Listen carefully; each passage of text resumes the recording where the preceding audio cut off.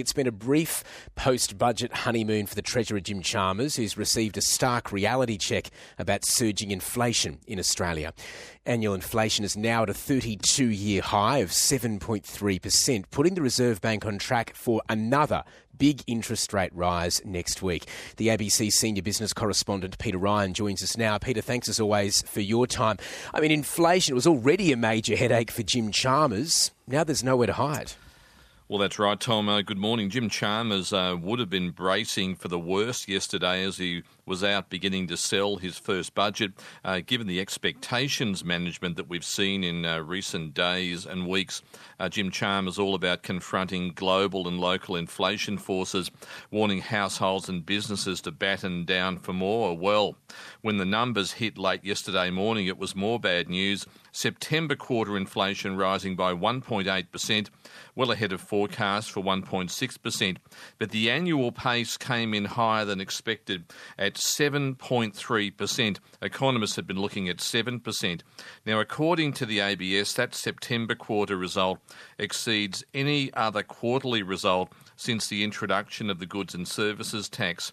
And it's the highest annual pace since 1990, or 32 years ago, in the lead up to the recession, as the then Prime Minister Paul Keating called it, the recession we had to have when interest rates really were moving high to deal with inflation. So a serious development that shows just how persistent and sticky inflation is, and the way it's heading, it could well exceed the 7.75% rate by Christmas, which was flagged in the budget, and we could well soon be seeing an inflation figure with an 8 in front of it. So, where are we seeing prices rising the most, Peter?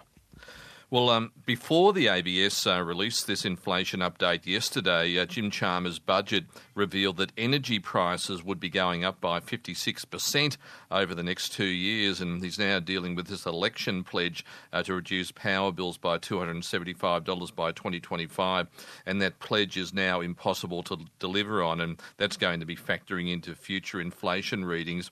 But just looking at the result yesterday in the quarter, the big ones, new dwellings up 3.7%, gas by 10.9%, furniture by 6.6%, electricity up by 3.2%, but without the credits from state governments in WA, Queensland and the ACT, the ABS is saying that power prices would have been up by 15.6%.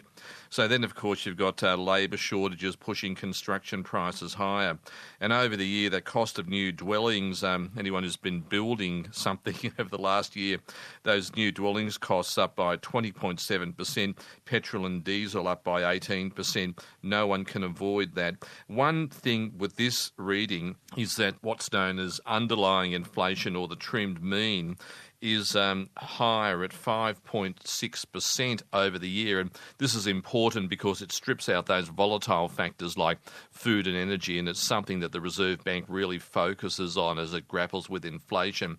Just briefly, Jim Chalmers has been out speaking this morning. He hasn't held out much hope for government relief or that inflation will start getting back towards the RBA's 2 to 3% target band. But on energy prices, he has ruled out imposing any super profits tax on gas companies, but he has said that Treasury is working on a delayed proposal to somehow increase the tax take. Whether that's some form of a super profits tax by another name, we'll just have to wait and see. And just while we've got you there, Peter Ryan, the Reserve Bank, it's been ratcheting up interest rates pretty aggressively this year. Will we see that again next week? Well, we seem to be saying this a bit now. It could be a safe bet that the Reserve Bank is on track to raise interest rates again next week on Melbourne Cup Day, probably by a quarter of a percentage point. That's already baked in, but with this inflation blowout, we could well see one of those supersized half a percentage point increases back into the race. And as we heard last night, or as we've been hearing, inflation's extremely difficult to track down, especially with wages growth stagnating, failing to keep pace with surging prices. And the bad news for anyone with a big mortgage will be that the RBA may have more pain in store ahead, not just for households, but also for businesses, which have been doing it tough. Okay, Peter, thank you very much for joining us. It's the ABC senior business correspondent, Peter Ryan.